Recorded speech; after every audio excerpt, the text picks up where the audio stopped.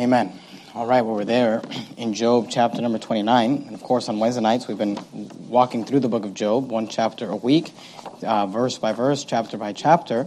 And we find ourselves in chapter 25, chapter 29, and we're in the midst of Job's concluding argument. If you remember, Job has been in this conversation going back and forth with his three friends, Zophar, Eliphaz, and Bildad. And Job they're done with their arguments, and he's giving his final argument in chapter 29, chapter 30, chapter 31. After that, we'll have a new guy speak, and then God speaks. Job says a few things at the end, but this is really the end of Job's talk and his conclusion. And we still have 3 chapters left in that. In chapter 29, what Job does is that he is reminiscing about how things used to be and how great things were. We'll notice in chapter 30 that he laments how terrible things are now. And we'll look at that next week. But in verse 1 here, the Bible says, "Moreover, Job continued his parable and said." Now notice the past tense wording of Job. He says, "Oh, that I were as in months past, as in the days when God preserved me." He talks about the fact that he's remembering how things used to be. And it's only been a few months, according to Job 29:2, that these things have happened to Job and that his life has been completely turned around. Notice the emphasis on the time frame. Verse 3, he says, when his candle shined upon my head. He's talking about the months past, as in the days when God preserved me. He says, when his candle shined upon my head. He says, and when by his light I walked through darkness. He says in verse 4, as I was in the days of my youth. Notice again the emphasis, when the secret of God was upon my tabernacle. And what Job is going to do for us is he's going to reminisce a little bit. He's going to talk about how things used to be and the successes of Job. And what he does, though, as he's doing that, Job kind of declares for us, or maybe I should say reveals for us, some secrets to his success. He talks about his success, and then he gives us some secrets to his success. In fact, he mentions it here in verse 4 again. If you notice, he says, as I was in the days of my youth. He's talking about how things used to be. He says, when the secret of God was upon my tabernacle. See, Job understood some secrets, and he got those secrets from God. He understood some things that helped him to be successful. And in this chapter in which he's reminiscing and talking about how it used to be, he does reveal for us. He tells us some of those secrets to his success. In verse 5, he says, when the Almighty was yet with me, when my children were about me. And I want to preach to you tonight about Job's secrets to success. And we're going to divide this chapter into 2 sections. The first section, we're going to just hear Job talk about his success. And then we'll finish up with pointing out some of the secrets that he has to his success. And I want to say this by way of introduction. Obviously, all Scripture is given by inspiration of God. It's all good for anyone and everyone. Anytime you open up the Bible, it's good for everyone.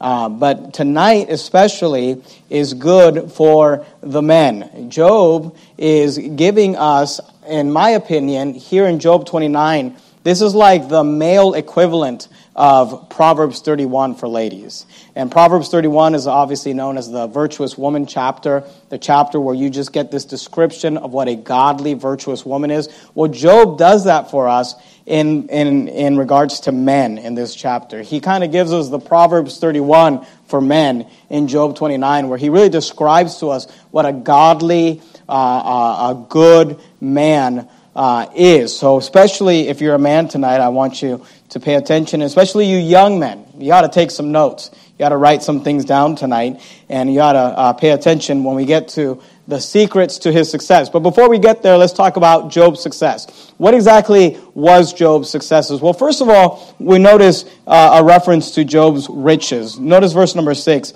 He says, when I washed my steps. Now remember, he's talking about the past, months past. when his candle shined upon me, when by his light I walked through. He says, as I was in the days of my youth. He says when, how things used to be. And in that success story, there's a reference to his riches. The fact that Job was a very successful man. Verse 6, he says, when I washed my steps with butter, and the rock poured out rivers of oil. Now, if you remember, in verse 1, the Bible says, moreover, Job continued his parable and said, this is poetic wording. So this is not literal. Job is being a little sarcastic here, but he's making, the term would be hyperbole, but he's making a point. He says, I used to be so successful that I washed my steps with butter. He said, and the rock poured me out rivers of oil. And of course, butter and oil are luxuries, not necessities. Butter and oil, even in our day, are not necessarily a necessity. When you talk to people that are struggling financially, and sometimes we try to help people that are struggling financially, try to help them budget and help them get a plan for their finances. Usually we talk about beans and rice, We talk about buying things that just kind of the essentials to get you through. But butter and oil is more of a luxury, and especially, and maybe not so much in our day, but especially in the ancient world in which Job lived, people didn't just have butter.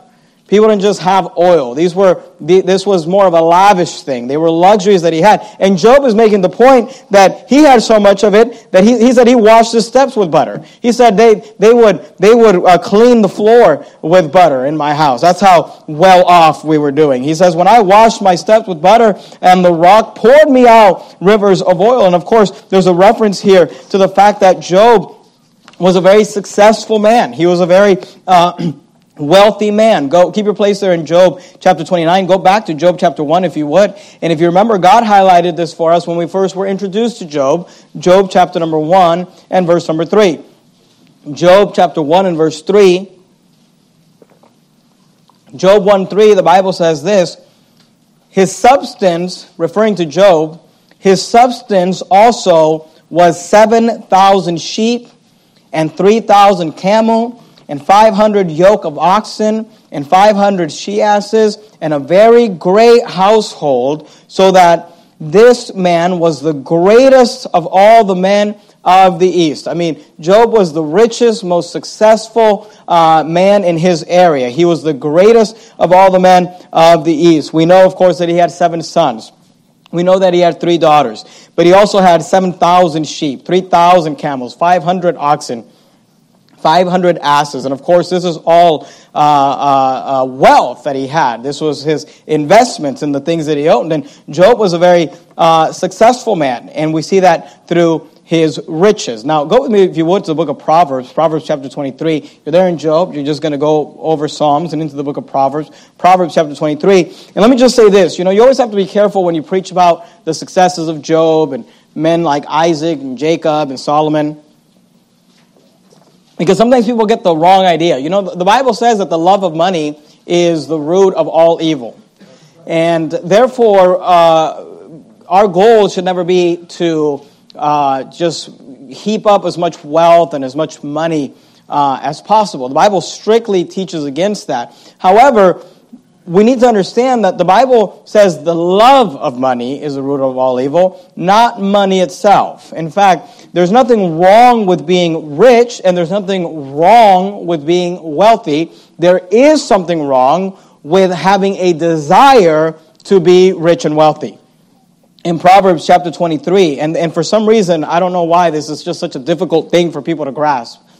You tell people the love of money is the root of all evil, and then they think you're preaching that everybody needs to be poor. Hey, sometimes God blesses people. Sometimes God blesses their work and blesses their efforts and blesses their business. And you know what? There's nothing in the world wrong with that. If you, as a man, say, I'm going to get up every day, I'm going to go to work, I'm going to work hard, I'm not going to cheat, I'm not going to steal, I'm going to walk in integrity, I'm going to do right, I'm going to be honest, and I'm going to just work like God designed for me to work, and then God blesses you and He pours out His blessings upon you. There's nothing wrong with that. But there is something wrong with you getting up every day and saying, I'm going to go become a millionaire.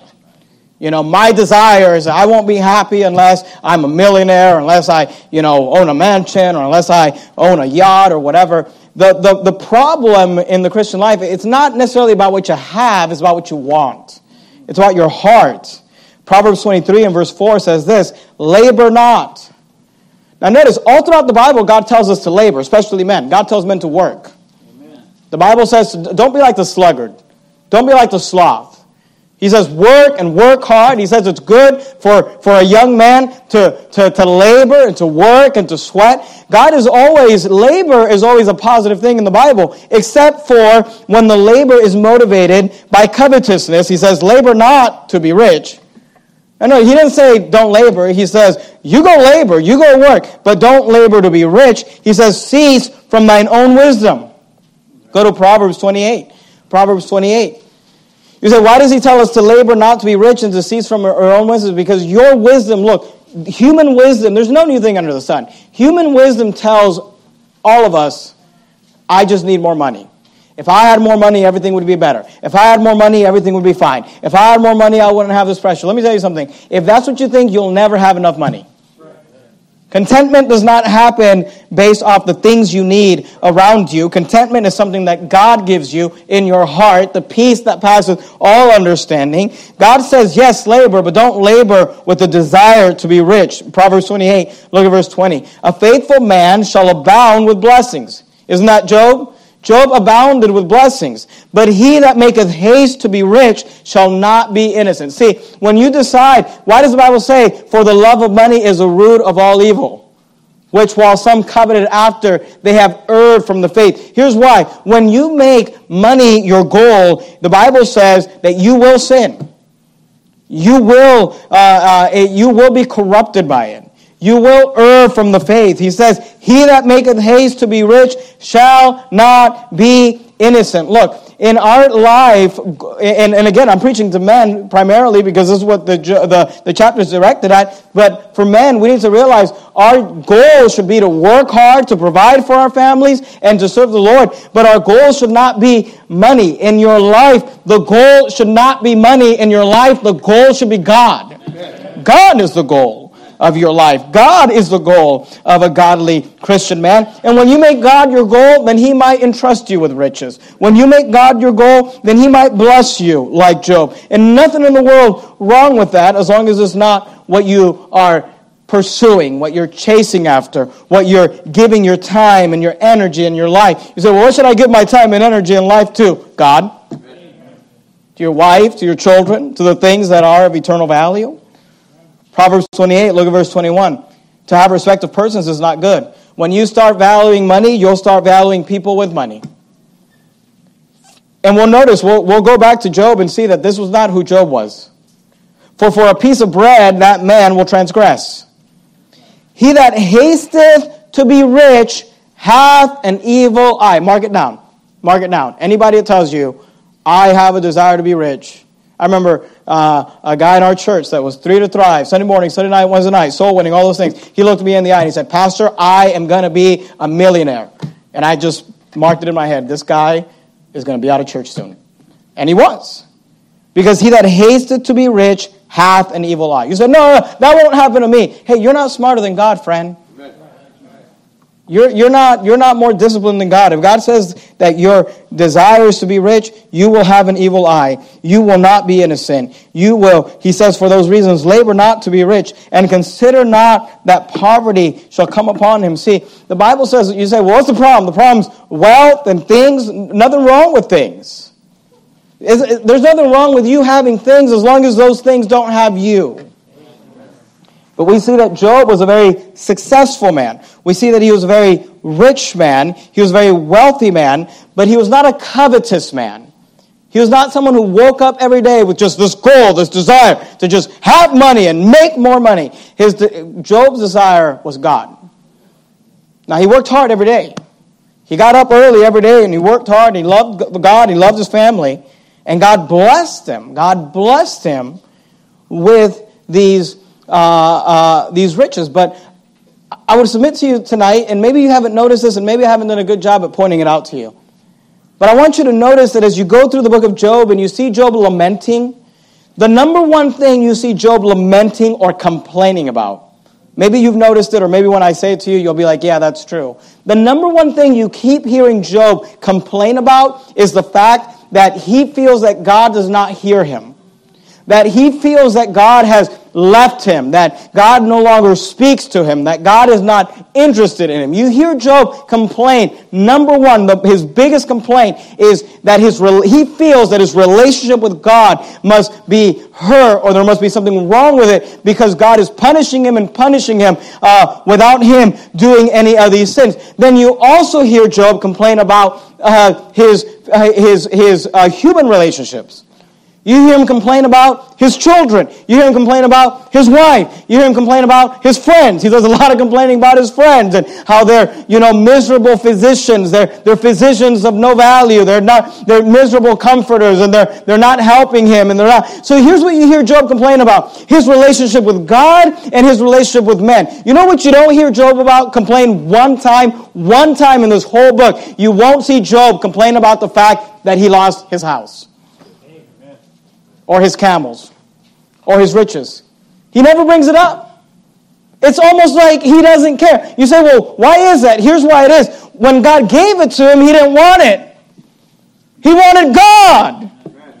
And when he loses it all, he laments that he feels like he's lost God. So we see, you say, what does a godly rich man look like? Here's what a godly rich man looks like. You can take all of his money within months, and he'll never mention it. Never complain about it. Never even care about it. Never bring it up. And Joe's been talking a lot. I mean, we've had chapter after chapter after chapter. I'm kind of getting tired of the fact that these guys, these conversations are lasting so long. It's like their version of Facebook or whatever. It's just, a statement after statement and comment after comment. But search the book of Job, and you don't see him lamenting his wealth. He brings up the fact that he had wealth, but he doesn't care about it. So we see Job's success. What was it? His riches. I want you to notice, secondly, not only do we see Job's riches. Keep your finger there in Proverbs. We're going to be going back and forth between the book of Proverbs and Job tonight. But go back to Job 29. You see the riches. And by the way, even in the riches, you got one verse, one mention of his riches. One mention of the fact that he had so much butter he could wash the floors with it. He had so much oil coming out of a rock that he could bathe in it. Then Job speaks about respect. And I'm not preaching about marriage tonight, but let me just say this. We're going to watch Job spend several verses talking about the respect he got. Ladies, let me help you out. Any man's love language is respect. As much as you want to feel loved, men want to feel respected. You say, well, I don't think that's right. Well, you know what? That's how God made them. That's how God made men. That's how God made us. Men value respect. And in your marriage, you would do well to help your husband feel respected and reverence, which is what the Bible says. And they, of course, should make you feel loved and have a sacrificial love and a selfless love. But here we see Job begin to break down this idea of respect. And he talks about how much respect he used to have. Now, the reason that he really highlights this is because in the next chapter, he's going to talk to us about how little respect he's getting. How much he's fallen from grace, so to speak.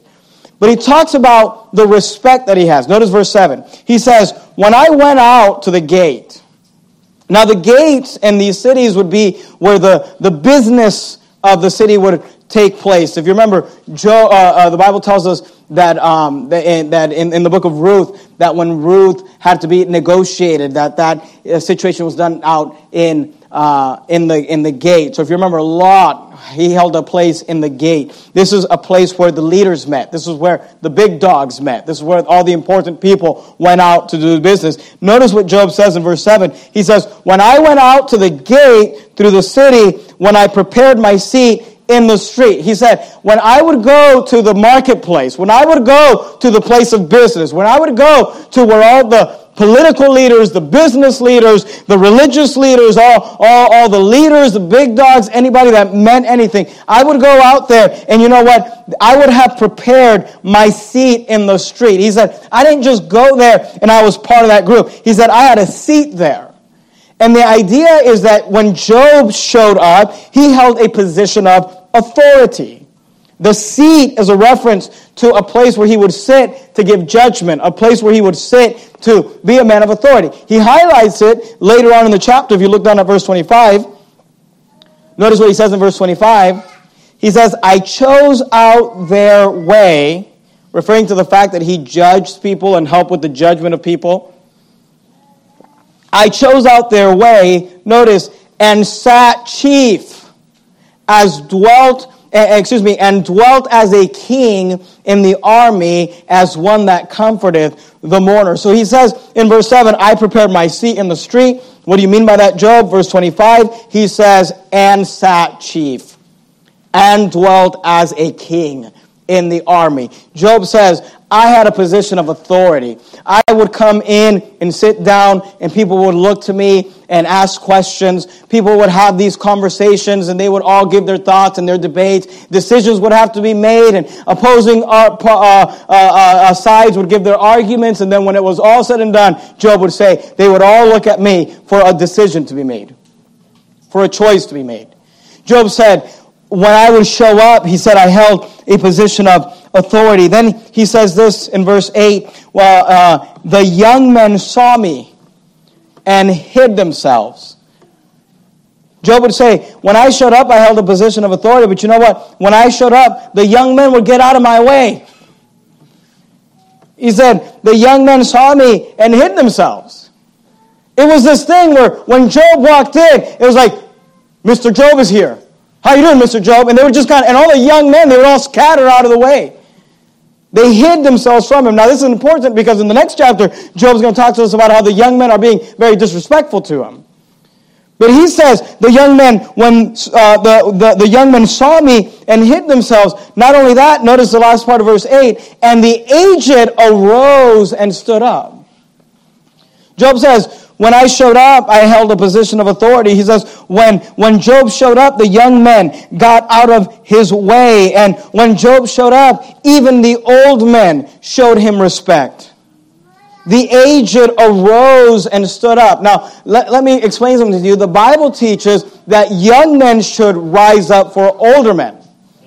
The Bible teaches, and every young man, listen to me right now. All the kids, all the boys, listen to me. The Bible says that when an older man approaches you or begins to speak to you, the appropriate thing for you to do is to stand up. If you're sitting and an older man walks up and goes to shake your hand, you don't give him a, or whatever. You stand up. You look him in the eye. You greet him. You shake his hand firmly. That's the proper thing. The Bible teaches that young men are to stand up when older men arise. The aged men do not have to arise for the younger men. But Job was such a big deal, and we're not sure exactly how old Job was. I don't think he was that old, because at the end of the book, we're told that he lives for a long time after this. Job was such a respected man, he was such a big deal, that when he showed up, the young men hid themselves, and the aged arose and stood up. What that means is men who by their age and their credibility and their authority did not have to stand up to show Job respect. They chose to stand up and show Job respect. That's how well respected Job was. He was very respected. When he showed up, he held a position of authority. When Job showed up, the young men got out of his way. When Job showed up, even the old men showed him respect. And of course, we saw there in Job chapter 1 that he was the greatest of the men in the East. Notice, when Job spoke, others listened. Look at verse 9. The princes refrained talking. Now, the princes is not the kids. A prince is a political leader. People with some authority. But when Job showed up and Job began to talk, the princes refrained talking and laid their hands on their mouth. The nobles, again, the term noble is in reference to someone with some authority. The nobles held their peace, and their tongue cleaved to the roof of their mouth. You know, when Job spoke, others listened. In fact, when Job began to talk, other people shut up.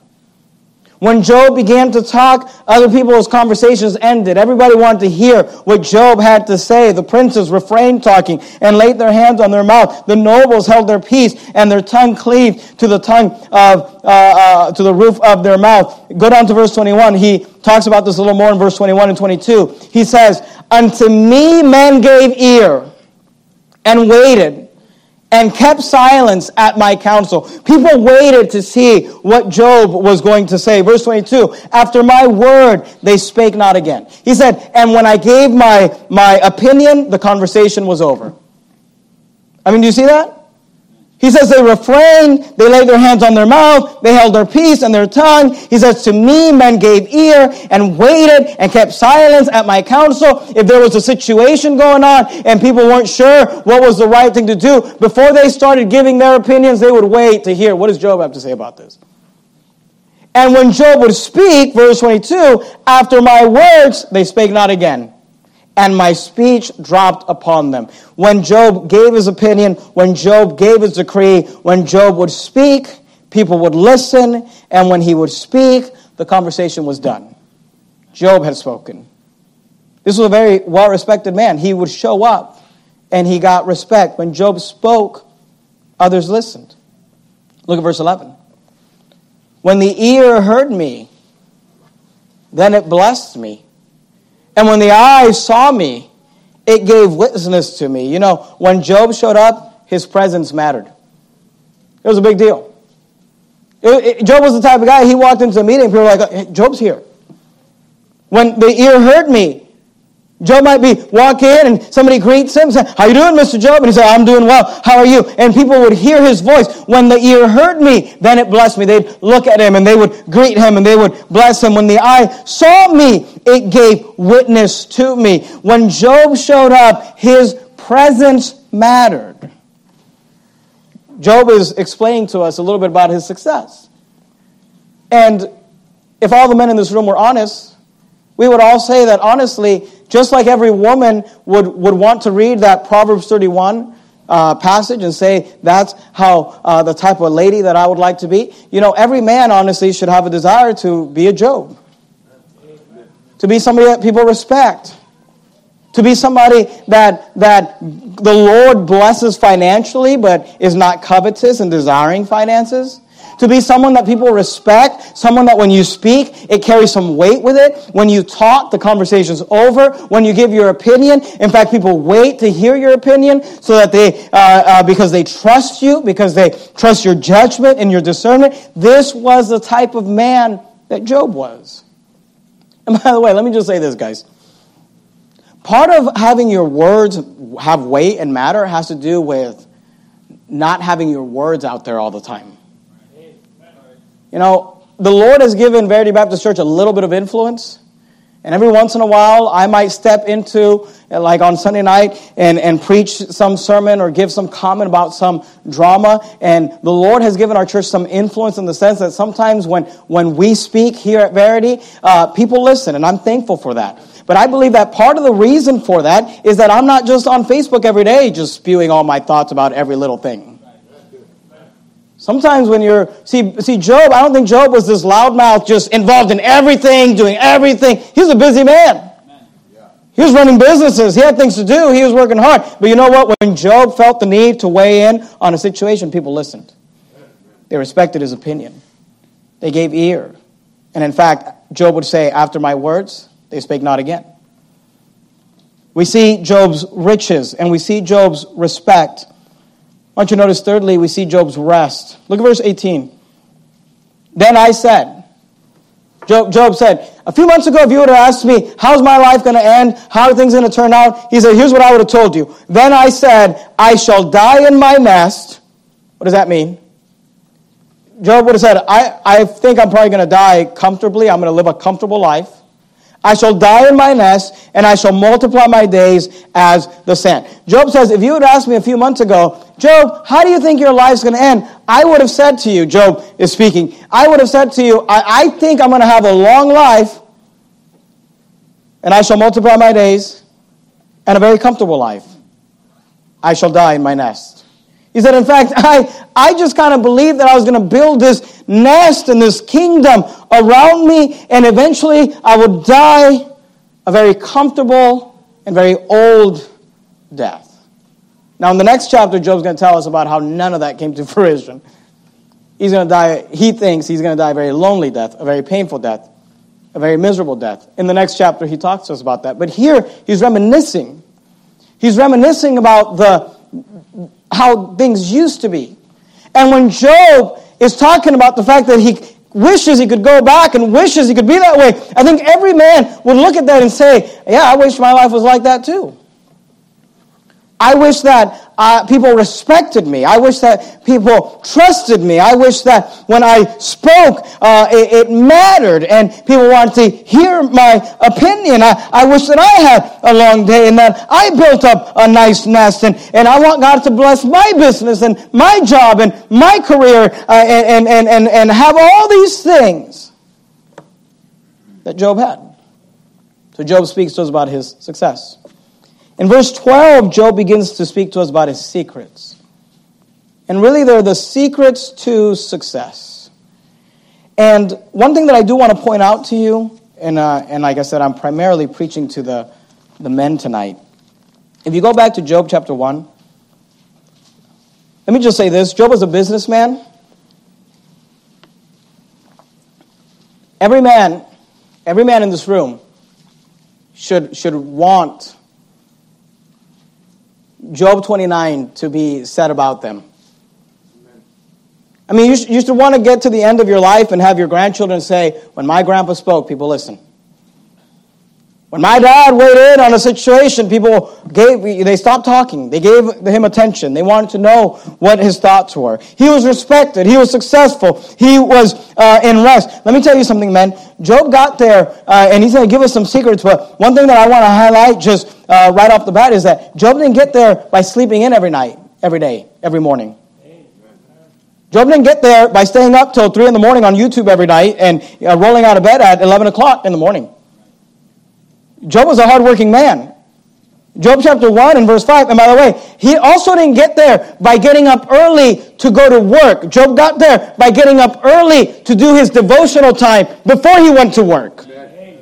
They prove that from the Bible. Job chapter 1 verse 5. And it was so, when the days of their feastings were gone about, that Job sent and sanctified them, referring to his children. His children were having a party the night before. And what does Job do? And notice, rose up early in the morning.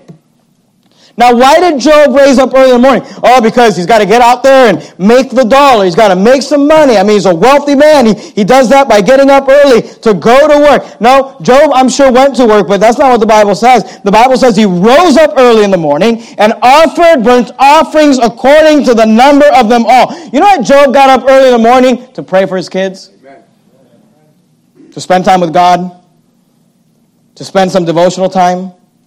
For Job said, it may be that my sons have sinned and cursed God in their hearts. And here's the key. Thus did Job continually.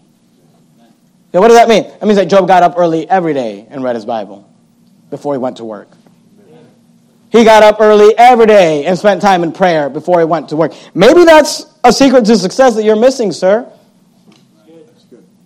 I want people to respect me. Well, nobody's going to respect you while you're running your mouth on Facebook till 5 in the morning every day, and then you can't get up for church or soul winning or work or whatever. Hey, God created men to work. God created men to labor. God created men to get up. Job was a man that worked hard. He took his career seriously, but you know what? He took his Christianity seriously. Job describes for us his secrets to success, and one of the secrets was the fact that he was a hard worker. He wasn't lazy. He wasn't a sloth. And he was serious about his walk with God. But I want you to notice what Job highlights for us in this chapter. Look at Job 29 and verse 12. There's really two secrets to success that we see, and then there's a foundation to those secrets that we'll see in the conclusion. The first one is we see Job's people skills. Job's people skills. You know that you can't have people respect you when they don't like you? You know that you can't have people want to hear what you have to say when every time you speak, you're a jerk? You're mean? You're a bully? Now, there's times to fight. In fact, I'm going to show you that in this very chapter. I want you to notice that Job had very good people skills. He cared about people. Notice, Job helped the helpless. Look at verse 12. He says, because. Now, because is the answer to the question, how? Right? Because Job is telling us, I was rich, I was respected, I was everything that a man would want to be. And people listening would be thinking, how did you do it, Job? Job, write a book and tell us so we can read it and we can reproduce it. And Job says, we're writing it. It's called the book of Job. Hey, Job, how did you do it? He says, here's how I did it. Here's how it came about. Here's why it happened. He says, because. Here's why. I delivered the poor that cried, and the fatherless, and him that had none to help him. The blessings of him that was ready to perish came upon me, and I caused the widow's heart to sing for joy. You know what Job did? He helped people that could not help him. When every time you do something for something is because you're trying to get something out of them. I'm going to do something for you, but hopefully I'll get a sale out of it. I'll get a contract out of it. See, that's not the type of person that Job was. Job just helped people just to help people. In fact, he would purposely help people that could not do anything for him. He delivered the poor that cried, the fatherless, him that had none to help him. He said the blessings of him that was ready to perish. He helped people that were ready to die. A dying man can't help you. He caused the widow's heart. The widow and the orphan were the most poor sector of society, and he would cause the widow's heart to sing for joy. Look at verse 15. I was eyes to the blind, and feet was I to the lame. I was a father to the poor, and the cause which I knew not I searched out. Job said, I helped people that needed help. And by the way, today, go to Luke if you would, Matthew, Mark, Luke. Obviously, there's a physical application to this, but there's a very spiritual application to this. Let me ask you, who did Jesus spend the most time around in the Gospels? I mean, who did people criticize him for being around? The poor, the sinners.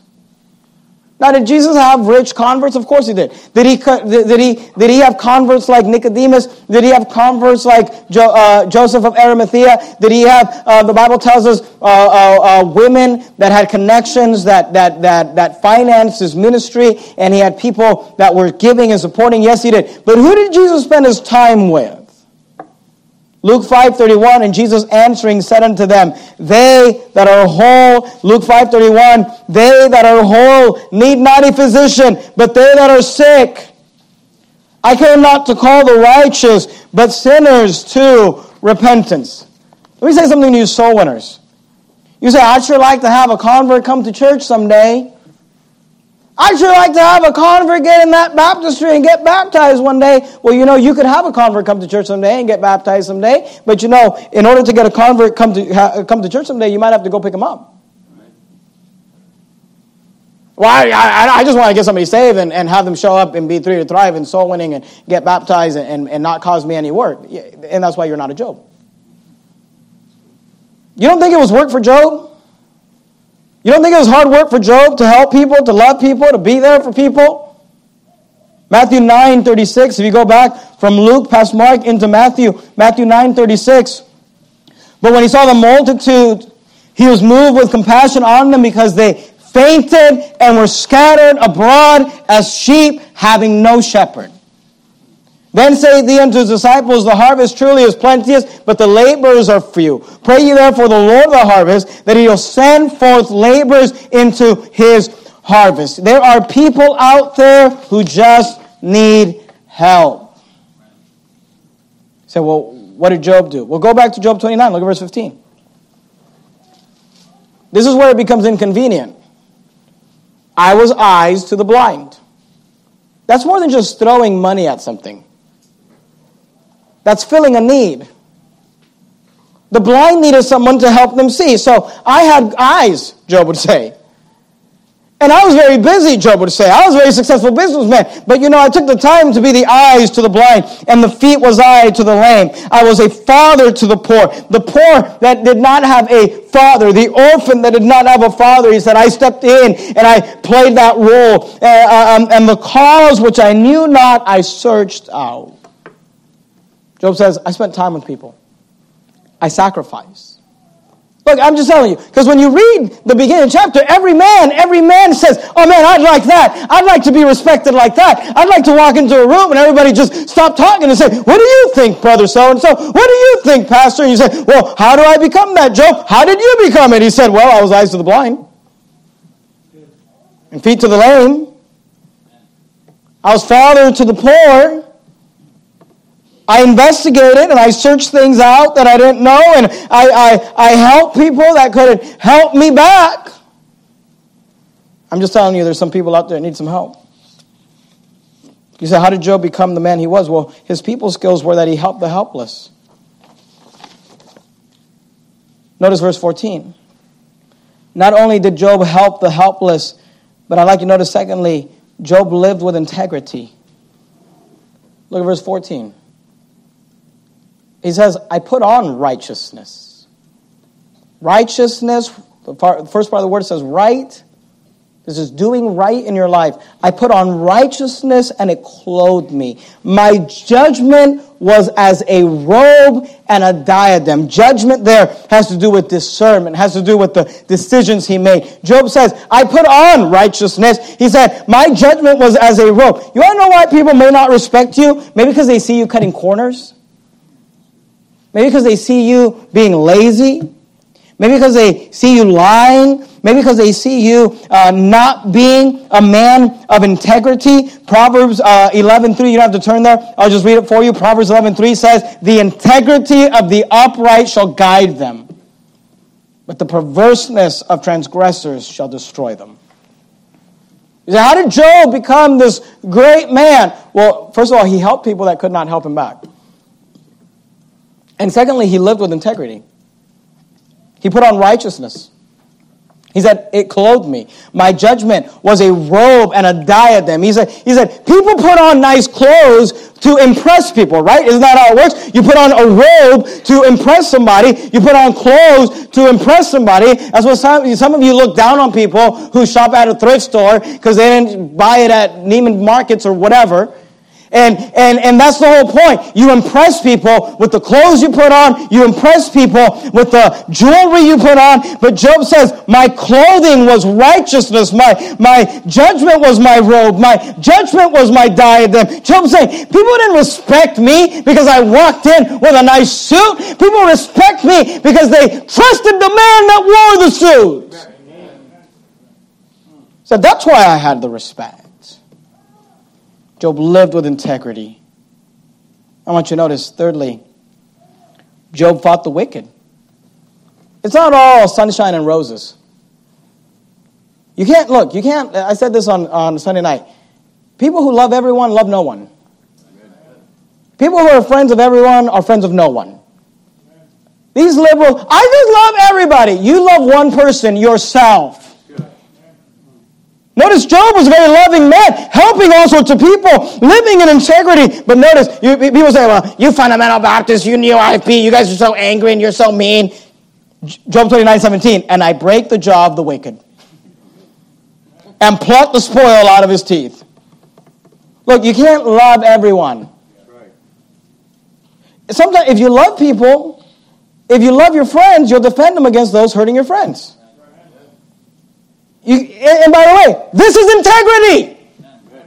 That's what integrity is. Integrity doesn't say, well, I'm just going to sit here and speak out of both sides of my mouth and try to get as many people to like me and have as much, as many friends and as much gain as possible. Job said, no, there were some people, they didn't like me very much. I break the jaw of the wicked, he said, and pluck the spoil out of his teeth. See, we see Job's secret to success, one of it was his personal people skills. Job helped the helpless. He lived with integrity. He fought the wicked. I want you to notice, a second thing. A second secret to success that we see in this chapter is not only do we see Job's people skills, but we see Job's parenting. I can notice verse 5 again, Job 29, verse 5. When the Almighty was yet with me, every parent in this room, especially you dads, you need to underline this phrase. In fact, I might develop an entire Father's Day sermon just from this phrase. When my children were about me. When my children were about me. The word about means to surround. If you know the military term about face, it means to turn around. In the Bible, you might see military terms of soldiers being about. It means that they surrounded. The Bible tells us, here Job tells us, when my children were about me, when my children surrounded me. Go back to Job 1, if you would. We're almost done. I got 10 minutes. We'll be done. Job 1, look at verse 2. I want you to notice something interesting about Job's kids. Job 1 and verse 2, the Bible says this, and there were born unto him 7 sons and 3 daughters. His substance was also 7,000 sheep and 3,000 camels and 500 yoke of oxen and 500 she-asses and a very great household, so that this man was the greatest of all the men of the east. Notice verse 4. And his sons went and feasted in their houses. Notice that Job has adult children. You say, how do you know they're adults? Well, they have their own houses. They're not in his home. His sons went and feasted in their houses, every one his day. Now, people have different thoughts about what that means. Some people think it has to do with birthdays. I tend to agree with that. But his sons had these houses, and everyone on his day, probably referring to like a birthday, and sent and called for their 3 sisters to eat and to drink with them.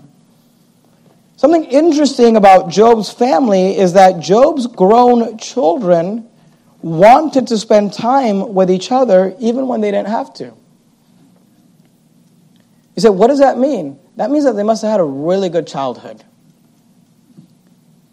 You know, when siblings, and I'm not trying to beat up on you if this is your situation or whatever, I'm really not trying to beat up on you, but I'm trying to help some of you parents out. When adult siblings grow up and they don't ever want to see each other and have nothing to do with each other, something probably went drastically wrong in that raising of those children. And I'm not putting blame on any one. It may have been the dad, may have been the mom, may have been other circumstances, may have been the kids. I don't know. I'm just telling you something went wrong. Our goal as parents should be that when we're done telling our children what to do, we can still have influence over them as adults, even though they don't have to. That they'll still want to spend time with us. They'll still want to spend time with their siblings. They'll still want to spend time with their family. And we understand sometimes people move away. People move from ministries and things like that. And I'm not saying that there's not reasons for that. What I'm saying is that Job must have done something very right to have siblings that wanted to spend time with each other as adults. That wanted to spend time with each other as grown people. And I believe that Job gives us a key, an insight to that success of parenting. Again, in verse 5, Job 29:5, when the Almighty was yet with me, he says, when my children were about me. Job's reminiscing about the good old days. You know what he remembers? He says, I remember when my kids surrounded me, when they were around me, when they spent time with me, when I spent time with them. Let me tell you something. I don't think Job was this rich, successful man that just worked 18 hours a day and never saw his kids and was dropping off his kids at a daycare somewhere and just didn't spend time with his family. I don't think you see that in Job. He was the type of dad to spend time with his kids. And look, let me tell you something. When it comes to raising children, we must discipline them. We must disciple them in the things of God. But we must develop relationships with them as well. We must spend time with our children. My wife and I have 6 kids. We're not even close to raising our kids. And the Bible talks about the fact that you should, take heed lest you fall. And I'm not going to pretend like we're the greatest parents because the jury is still out. We're trying to do our best. But something I've learned as my kids have gotten older, and I'm just trying to help some of you parents out. Something I've learned as our kids, something that my wife and I have learned as our kids have gotten older, is that when it comes to your children, when it comes to your younger children, your little children, it's not really about quality time as much as it is quantity time. If you notice, if you've got babies and toddlers and younger kids, it doesn't really matter what you're doing. They just want to be around you. They just want to be, you could be sitting around doing nothing. You could be at the grocery store. Little toddlers all want to go, I want to go to a grocery store. It's just Bel Air. Not even on the nice side of town. But as the kids get older, it becomes more about quality time. And by the way, guys, let me give you a hint. With your wife, same thing. Well, I understand what she says. I don't spend any time with her, but I was sitting next to her for 6 hours while I watched YouTube. You may have been there, but you weren't there. Job says, my children were about me. He said, I made time for my kids. I spent time with my kids. They spent time with me, and I think there was something there that made his kids, even when they were all grown up and they didn't have to, they still wanted to. Be with their siblings. Be with their dad. Be with their mom. I'm just trying to help you out. We see here Job's parenting. And for some of you, you're older and things didn't work out that way. I'm not trying to beat up on you. The Bible says, forgetting those things which are behind. The Bible says you move forward and you just do what you can as a grandparent today, as whatever influence you have. But I am trying to help some of these younger couples. I am trying to help some of these men that may get it in their heads that success means a big house and a lot of money, and they don't spend time with their families and lose their family as a result. And by the way, it's not just business. It happens a lot in ministries as well. Pastors get so busy trying to reach people and grow the church and preach different places that they lose their kids in the process. But Job says, when my children were about me. Go to Proverbs 29. Proverbs 29, look at verse 15. Proverbs 29, verse 15. The Bible says this, the rod and reproof give wisdom. The rod and reproof give wisdom, but a child left to himself bringeth his father to shame. Children should not be left to themselves. Now look, don't take this to extremes. Obviously, there's times for couples to get away and spend time. My wife and I go on a weekly date night by ourselves. I'm not saying that you can't spend time alone as a couple. Those things are all well and good. But please, Mom, please, Dad, don't parent your children by sitting them in front of a device for hours and hours and hours so they'll leave you alone. And then they become teenagers and they want nothing to do with you, and you're scratching your head and saying, I don't understand why they never want to be around me. Well, you never wanted to be around them. Job says, when my children were about me, I spent time with them. I fellowship with them. I loved them. I'm just trying to help you see Job's secrets to success here. He's a very respectful man. He's a very respected man. But you know what? He helped the helpless. He lived with integrity. He fought the wicked. He spent time with his family. Go back to Job 29. Let's finish this up. We just got to finish up. I'm out of time. All of this is laid on a foundation of the Word of God. There's two things in this chapter that Job refers to that kind of talk to us or point us back to the Word of God. One is the power of being nourished by the Word of God. The other is the power of being led by the Word of God. I'll point them out to you real quickly and we'll finish up. Job 29:19. He says, my root was spread out by the waters. Job says, I was nourished in such a way that my roots were spread out by the water. In fact, he says, he's talking about a tree that somehow figured out, because trees get their roots down into the earth in search of water.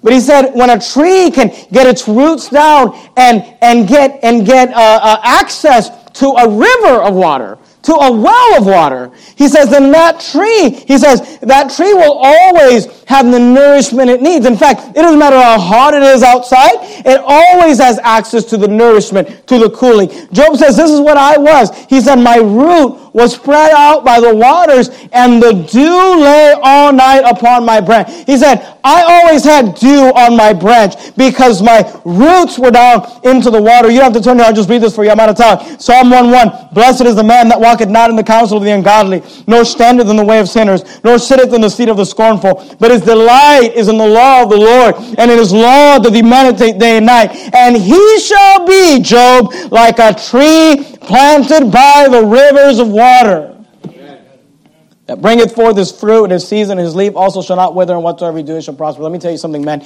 You will never be, and I will never be, a man that people can respect, that they can trust, a man that can fight the Lord's battles and help the helpless, while we fail to sink our roots down into the Word of God every day. It's not going to happen. I'm too busy to read the Bible. Then you're too busy to succeed. You will fail. And he shall be like a tree planted by the rivers of water, that bringeth forth his fruit in his season. His leaf also shall not wither, and whatsoever he doeth shall prosper. Job 29, verse 3. Let me give you the other one. Job refers to the fact that he was nourished by the word of God. The Apostle Paul said it this way. He said, though the outward man perish, yet the inward man is renewed day by day. You know, when your roots are planted down in the word of God, outwardly, your whole world could fall apart. Isn't that true about Job? But inwardly, your inward man can be renewed every day, when you find your confidence, your strength, your nourishment in the Word of God. Job 29:3, when his candle shined upon my head, he says, and when by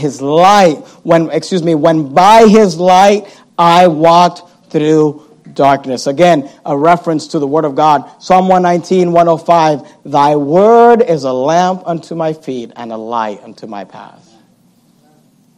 Job says, his light, when by his light I walked through darkness.